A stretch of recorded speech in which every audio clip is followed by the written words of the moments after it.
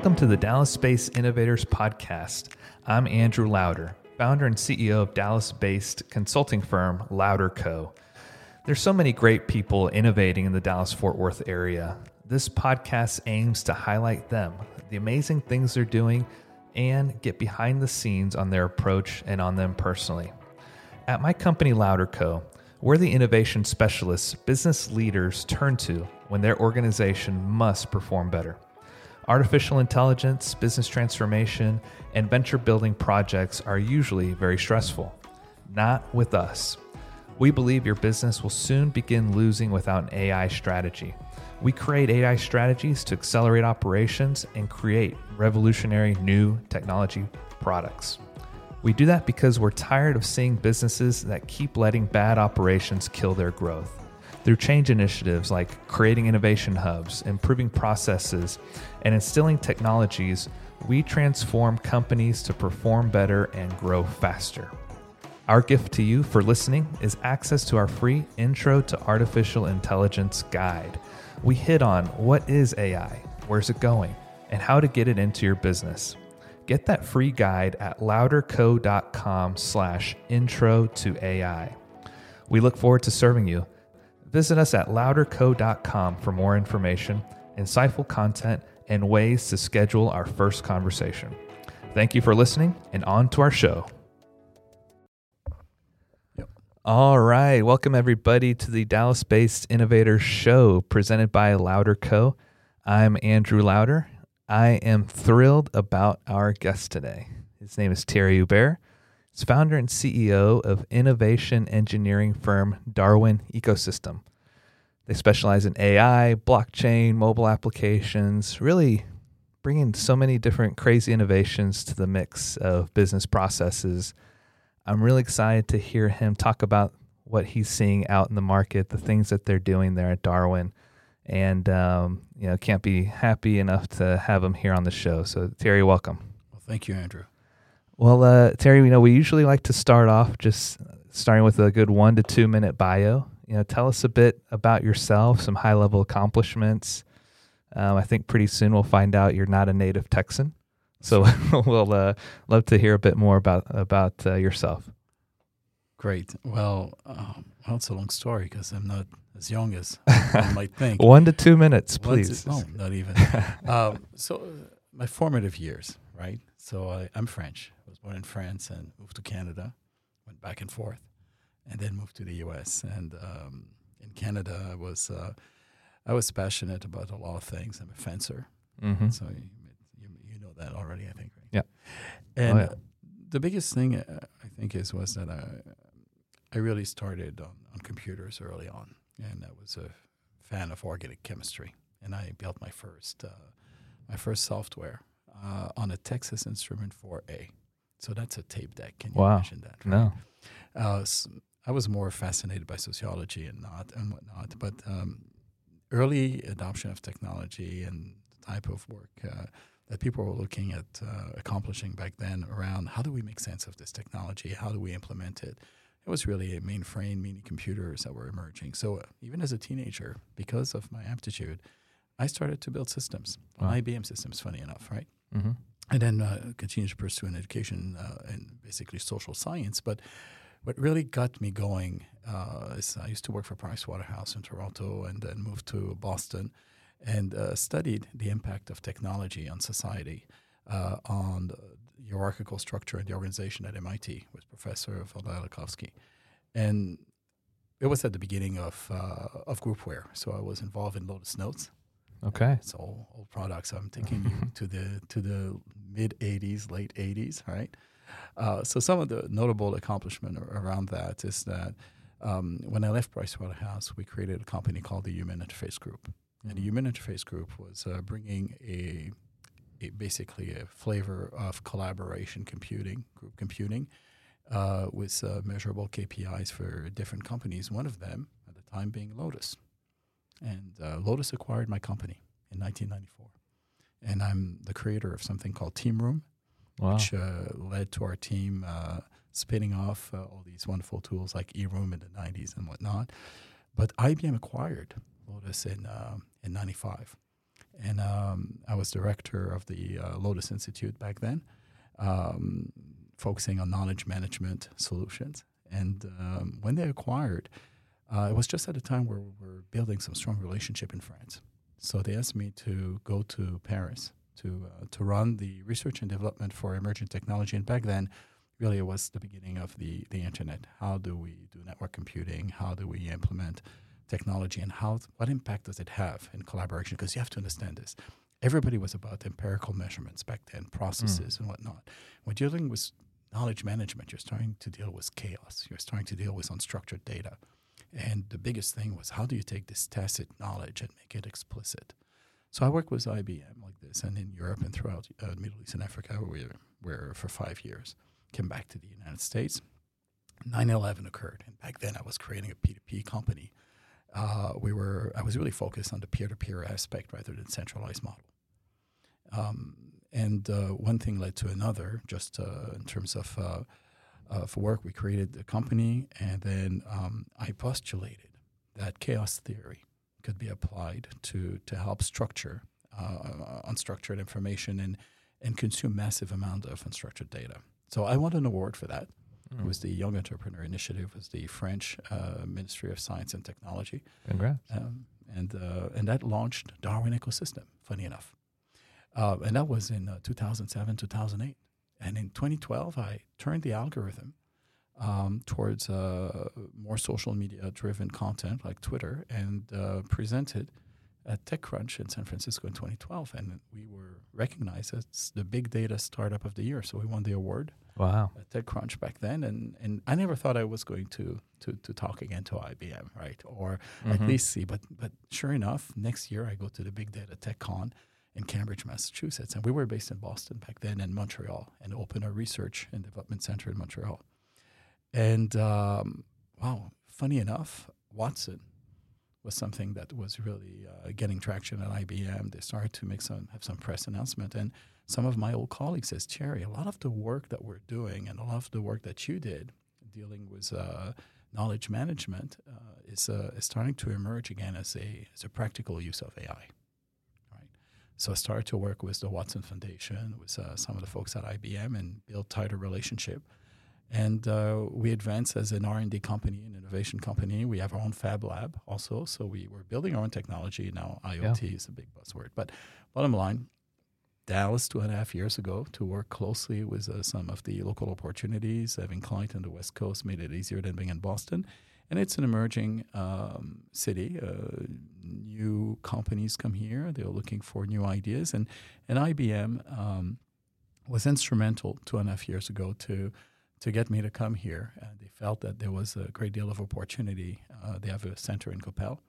And as a business partner, we came. But we're pretty much agnostic, not just only IBM. But it was a drive as to why we came here. And we serve clients in different area in finance, manufacturing, healthcare. Actually, funny enough, pet healthcare. Go figure. Yeah, we don't have to deal with HIPAA as much, right? So a lot of, and we do mobile application and build some IoT, even in electronic currency model. So we touch a lot of things like that. So I hope I answered your question. Maybe I went overboard. Yeah, you did. No, you actually tackled some follow-up questions as well, which is great. Okay. One thing that caught my attention there, other than just a lot of the incredible accomplishments you identified there, is this Fab Lab. Mm-hmm. I'd love to hear a bit more about that. What goes on in there? What's come out of it? Are you able to share anything? Sure, of course, of course. The Fab Lab is something really important. A lead innovation engineer over there, Ross Power, is somebody I've worked with a long time. I actually held a position as C2 in a company where we met. The Fab Lab is essential today. You cannot have an ecosystem of solutions without connection. Mm-hmm. Because everything is about connecting. So I'll give you a really great example. There's this initiative that we started a few years ago with a young subject, a young woman who has Tourette syndrome, which means that you don't really know if she is fully cognitive or she expresses herself. She's had it since the age of 1. As a matter of fact, for the work we've done there, which is basically analyzing the pattern that comes from the EEG signals and from specialized gear that we built, powered by OpenBCI and all these wonderful technologies, but analyzing the patterns. And we look for commonality around the intention. So we introduce a new concept. So we build the device, and we build the interface with the device in such a way that we also can give a visual feedback to the mother. And one thing we did, which was, I think, phenomenal in this particular use case, is that instead of just looking at the pure technology, trying to get feedback from the data that we get from the subject, we introduced the concept of an external marker, which is the mother, or what we call the intimate interpreter. So not only were we able to observe the brainwave pattern if her name is Boo, codename Boo. Oh, interesting. Yeah. And you may see of it. There's some information on that that's been published. We also actually made the first page of. I was going to ask if that was it. The business. Yeah, that's Dallas right. Morning News. Mm-hmm. We sure did because of that. And so what's beautiful about the project is that not only her brain patterns were detected, but there was a visual rendering of her brain patterns. So when Mama observed that Boo was not comfortable, for instance, she would let us know on the system that she's observing that she's not comfortable as an observation. But she could also ask her a question, prompt her, and have an interpretation as to what she feels her daughter responded to. Mm-hmm. It's very an emotional case because a caregiver doesn't have the intimacy the mom has. So imagine mom is gone, and we created a technology that is able to detect a pattern against a marker, against an intention that Mona has recorded with a level of confidence. So it improves our communication. So this is an extreme case. So we could not have done this without our fab lab where we have a 3D printing, we're doing a component or electronics or connectivity. To me, this is remarkable. This is a way to say, wow, we have a great idea. People talk about AI, but where are you going to get the data? The data is unstructured. The data comes from life. The data comes from movement. Right. Technology does not often offer access to those data. And that's what the Fab Lab does. It allows us to create sensors, things that people didn't think about before. Incredible. Yeah, incredible. So if you could take us behind the scenes on this particular example, how did the idea come about? And then, is there a methodology you follow to get this going? How does this happen? Okay, so I'm glad you bring this up because everybody tries to find what is the process that you can reproduce, like cookie cutter. Yeah, to an extent, right? Or at least give us a sense for, I think, especially around innovation, I think people are wowed by like, dang, how'd you come up with this? How did you bring it to life? Possibilities. Yeah. Correlation and possibilities. I'll tell you, this came actually to us by somebody at IBM who received a tweet where somebody had seen a wheelchair being moved with the mind. Mm-hmm. Wow. And they, these types of technology where you train your brain to actually think a certain way so that the sensors pick it up so you can move objects. There's nothing really remarkable about that, but a friend of the mother apparently tweeted and asked, can Watson do this? Can IBM do this? And can it move the wheelchair? Well, come to find out, you present all the situation, right? You present the context, and you realize that, okay, it's a nice fantasy to think like that, but what if you don't even know if the child has the ability to give you feedback, to respond to you? Mm-hmm. You don't. So when I observed the situation, I started to understand more and more the constraints. I started to understand the limitations. And it became clear to me that was ambitious, but it was also really a nice surface level understanding of what the technology could do, not really understanding the subject, not really understanding the circumstances. Yes, okay, make her move a wheelchair, but God forbid we misinterpreted how her patterns work or even her attention, or even if she is able to have that kind of cognitive capability. So we had to go fundamental. And this is the thing about AI, right? Pattern detection. That's all it is, pattern detection and correlations. So you had to go down to that level. So to your question, in terms of a process, in terms of how do you automate innovation, you don't. I'll tell you. What it is, it's your ability as somebody to have a vision of all the actors in an ecosystem and understand that technology only does two things. It accelerates time and space. And when you accelerate time and space, you're going to create some disruption, some beneficial, some not so beneficial. To understand the connectivity between entities and to understand the injection of technology is really what this is about. And that's where innovation comes from. It's not a fabricated formula. It's a mindset more than anything else. And I know that and this is why AI is so hard for people. The concept of organic versus deterministic. I can create an AI that creates a model that is completely immoral or that is completely useless, but it doesn't have an existential condition. There's some things that it doesn't do. I often tell people, and maybe I'm jumping ahead on a question you may have. No problem. But I often tell people, when you look at a computer and you think it reasons, it fools you to think it reasons. That's right. You think it's AI. Right? Yeah, incredible, right? It's amazing how really an inanimate object that, my mind gets blown sometimes when my iPhone runs out of battery and it's useless, and I look at it and it's like, this is a piece of glass on top of some metal and an inner workings. How the heck does it work? Like, it just blows me away that this piece of hardware can do so many things, and we view it in such a way, and it has such an importance in our lives day in and day out. Well, because it extended something, right? It extends a sense. It extends communication. Again, it accelerates time and space. Mm-hmm. And this is what this life is about, right? It's our existence in the movement of time and space. It really is. So every time we do something that impacts that, and improves it, we gravitate towards it. It's just that simple. Yep. So in a lot of conversations I have, it always seems like one of the biggest challenges to running a successful business is the people, finding the right talent. Yes.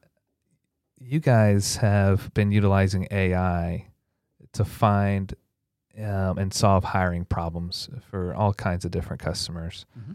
In particular, you guys have built something rather extraordinary for police departments. Right. Can you talk to us about that? Sure. Absolutely. So one thing that you brought the topic of law enforcement and police department, and I think we've had a good success story on that one. Mm-hmm. So in New England, a company called Police Exam Solution administers exams for the entry and the candidates who want to become police officers. And one of the things is that they deal with the aptitude, background checks, physical aptitude, cognitive aptitude of that nature. But one of the thing that we became increasingly aware, and they were trying to seek, is what about the personality? What makes a good cop? What makes a good law enforcement officer? Right? And especially we did that about 3.5 years ago. That's when we started, and it was we had this whole phenomenon that started around law enforcement, negative press around police officers, and very sensitive topic right now. Oh, extremely sensitive. And as a matter of fact, it's a vicious circle, because these law enforcement officers are really trying to do a good job in serving and protecting us, but at the same time, that animosity raises concerns, and also it disconnects the law enforcement officer from the community, and that connection to the community is essential. So, and we've observed it in our technology. So the technology, what it does basically, it does a personality assessment, and it's not based on the traditional of the likes of Myers and Briggs, because those Carl Jung-based tests were, basically, let's face it, they were built by amateurs back then. They are deterministic, and they pretended that was your personality and that's it. And they didn't really say anything bad about you or anything good. They just say, you're an extrovert, you're not. Right. And because it was certified, people embraced it, because they just kept going with it, because what do? We risk mitigate all the time, right? So if something is certified, then we just go with it. Yep. And then we don't worry about losing our job because of a decision around it. But you could discriminate, but there is a lot of things going on here. Yep.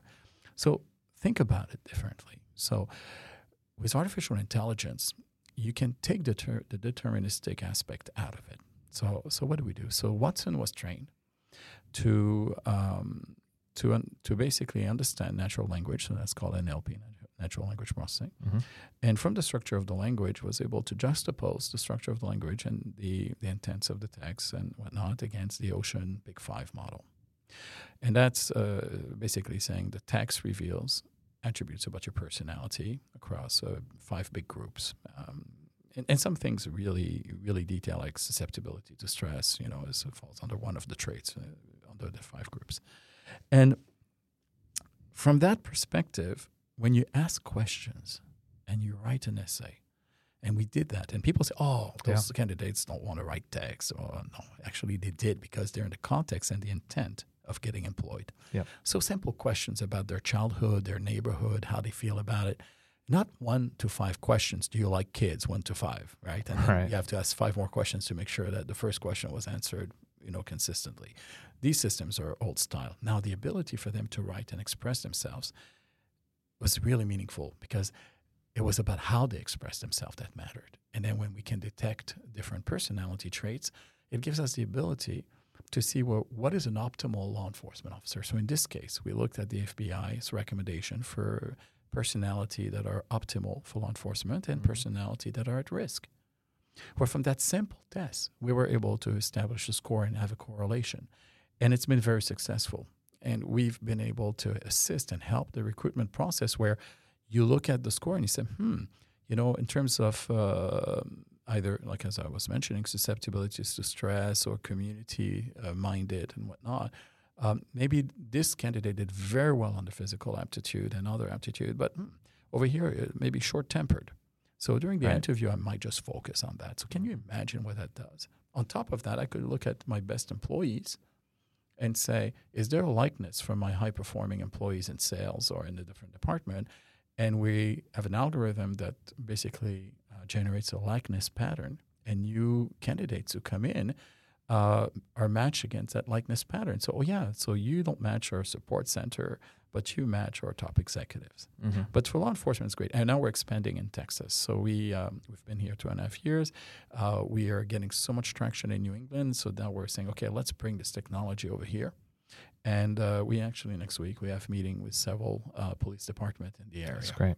Oh, yeah, it's fantastic. And what I love about it is, I mean, there's a clear use case here in the examples you gave with the police departments. But to me, it sounds like this really ought to be applied in every business.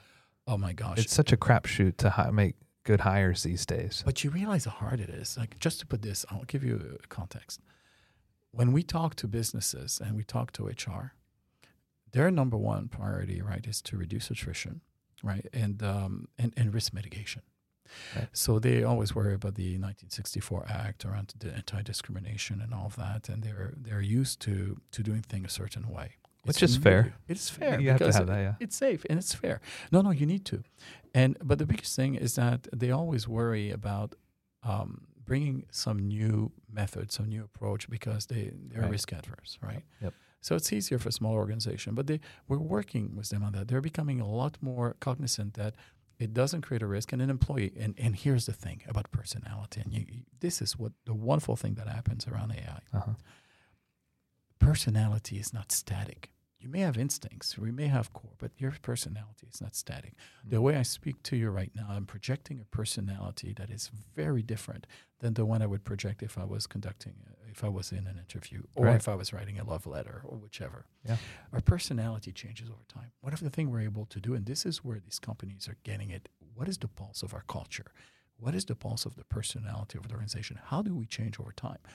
I can tell you that with our technology, we can identify if your workforce is getting more stress or less stress, or what are the normal cycle when that occurs. Right. This is the type of analytics, the byproduct that comes from it, that makes it extremely powerful.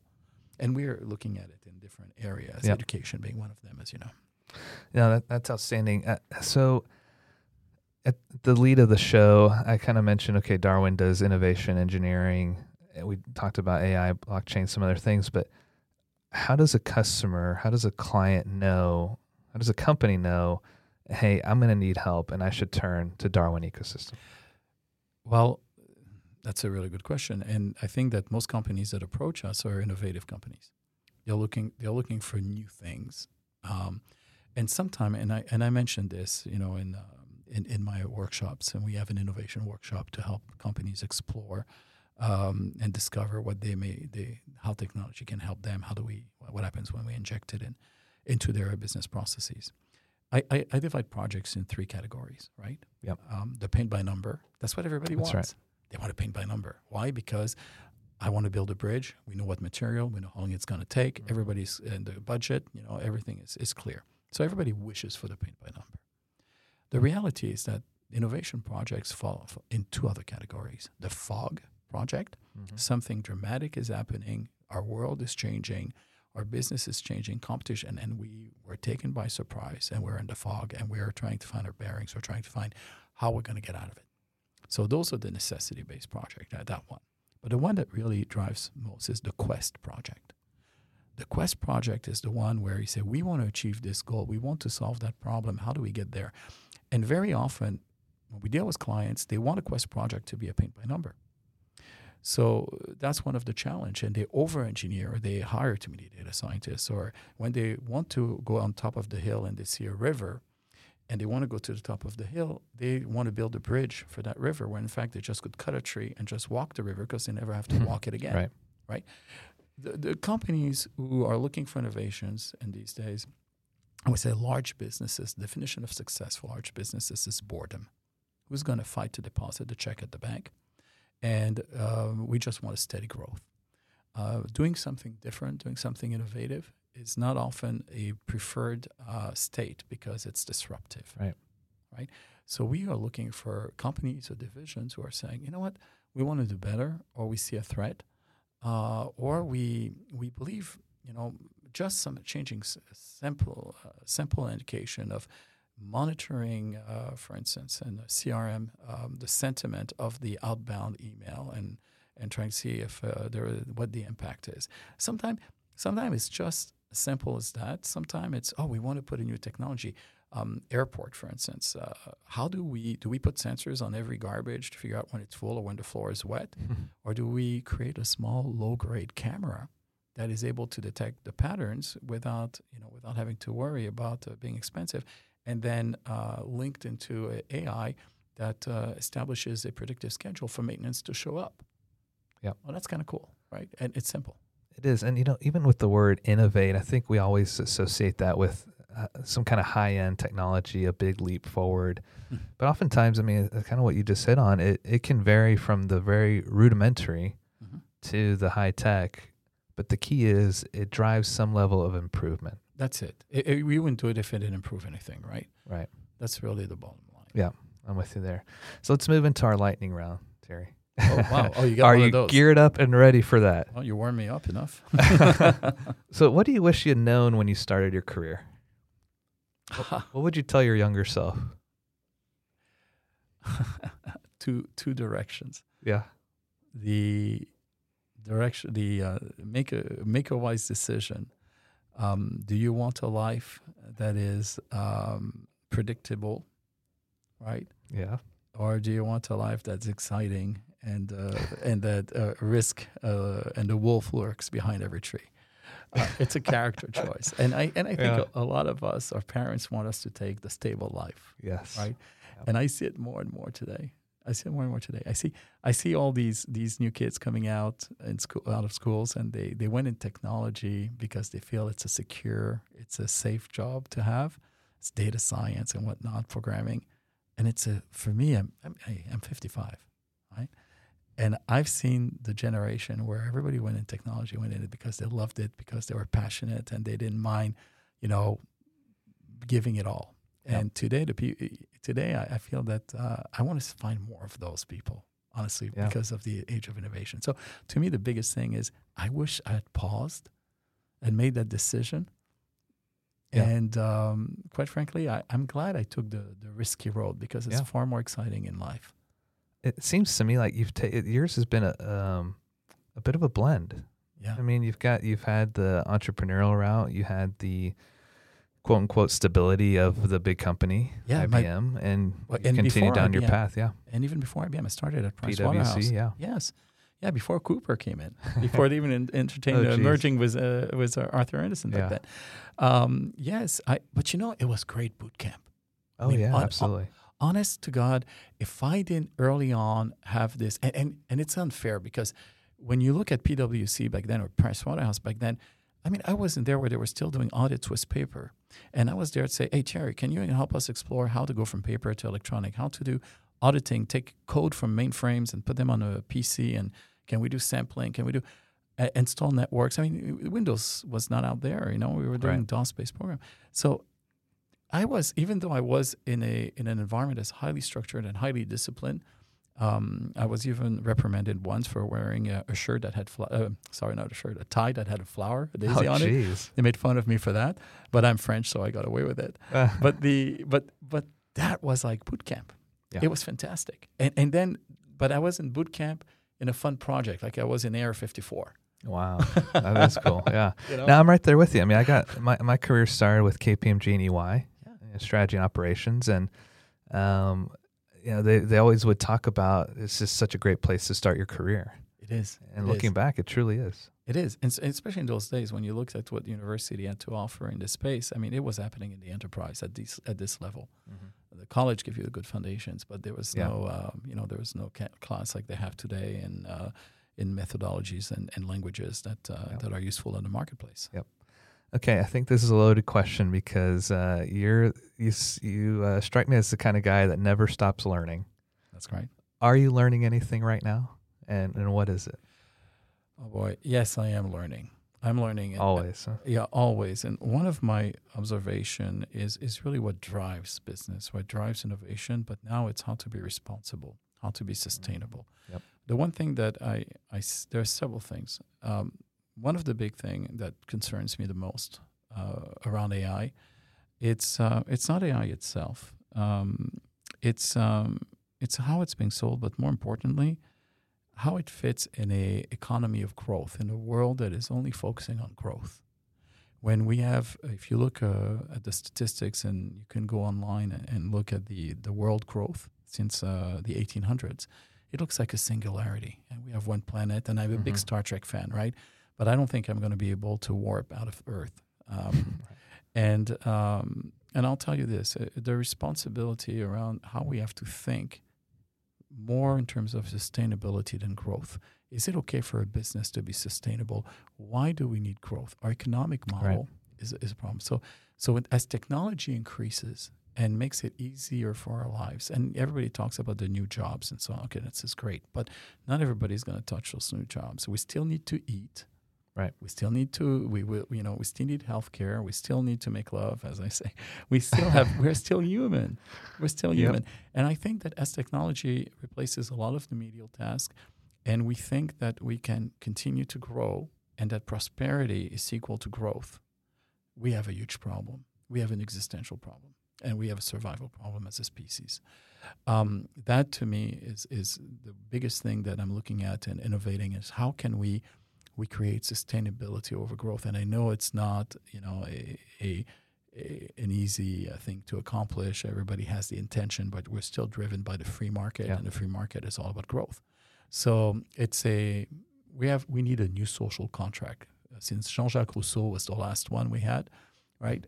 Since just prior to the American Revolution and the French Revolution, somehow we need a new social contract. It's interesting. A lot of what you hit on is what Simon Sinek talks about in his new book, The Infinite Game. Mm-hmm. Worth checking out. I'm listening to it right now, about halfway through. But yeah, same concept. Yeah, that's the biggest thing. And the other one is I observe people looking at doing design fiction. I love science fiction, right? Mm-hmm. But science fiction drives a lot of the innovation and our fears.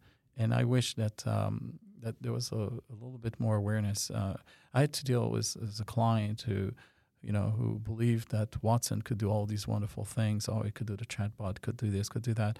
The one thing I remind people is, system that can answer all the questions, but it has to be taught. And I say, well, you want to start with a universal AI system that understands all your questions? Why don't you start in 1998 and just for the fun of it, let's call it Google.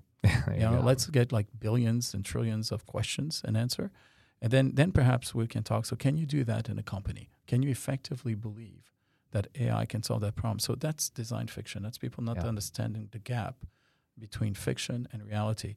And quite frankly, it is terrific because the other thing I've observed is that it is a lot easier to sell the public on innovation when they have accepted it in fiction, like the Motorola phone, the tablet with Star Trek The Next Generation. To me, design fiction or Minority Report in what we do, right? That's what they fear.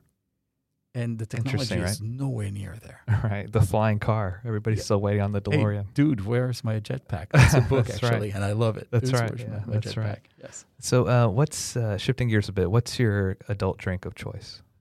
My adult drink of choice? Oh, the old-fashioned. Yeah. I love old-fashions. They're good, aren't they? Oh, Yeah, I yes. had a few last night. Oh, you did? I did. Slept well. But how about coffee of choice?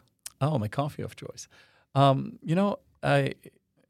lot of people like different coffees, but I love coffee, period. I drink coffee all day. Yeah. I really don't care as long as it's dark, hot, and bold. It gives you a little jump. Yeah, that's it. that's good. I'm not a coffee snob. That's good. How about, so what are some routines you set for yourself to be successful? Other routines, always be on the lookout for an innovation. Never take anything for granted. Yeah.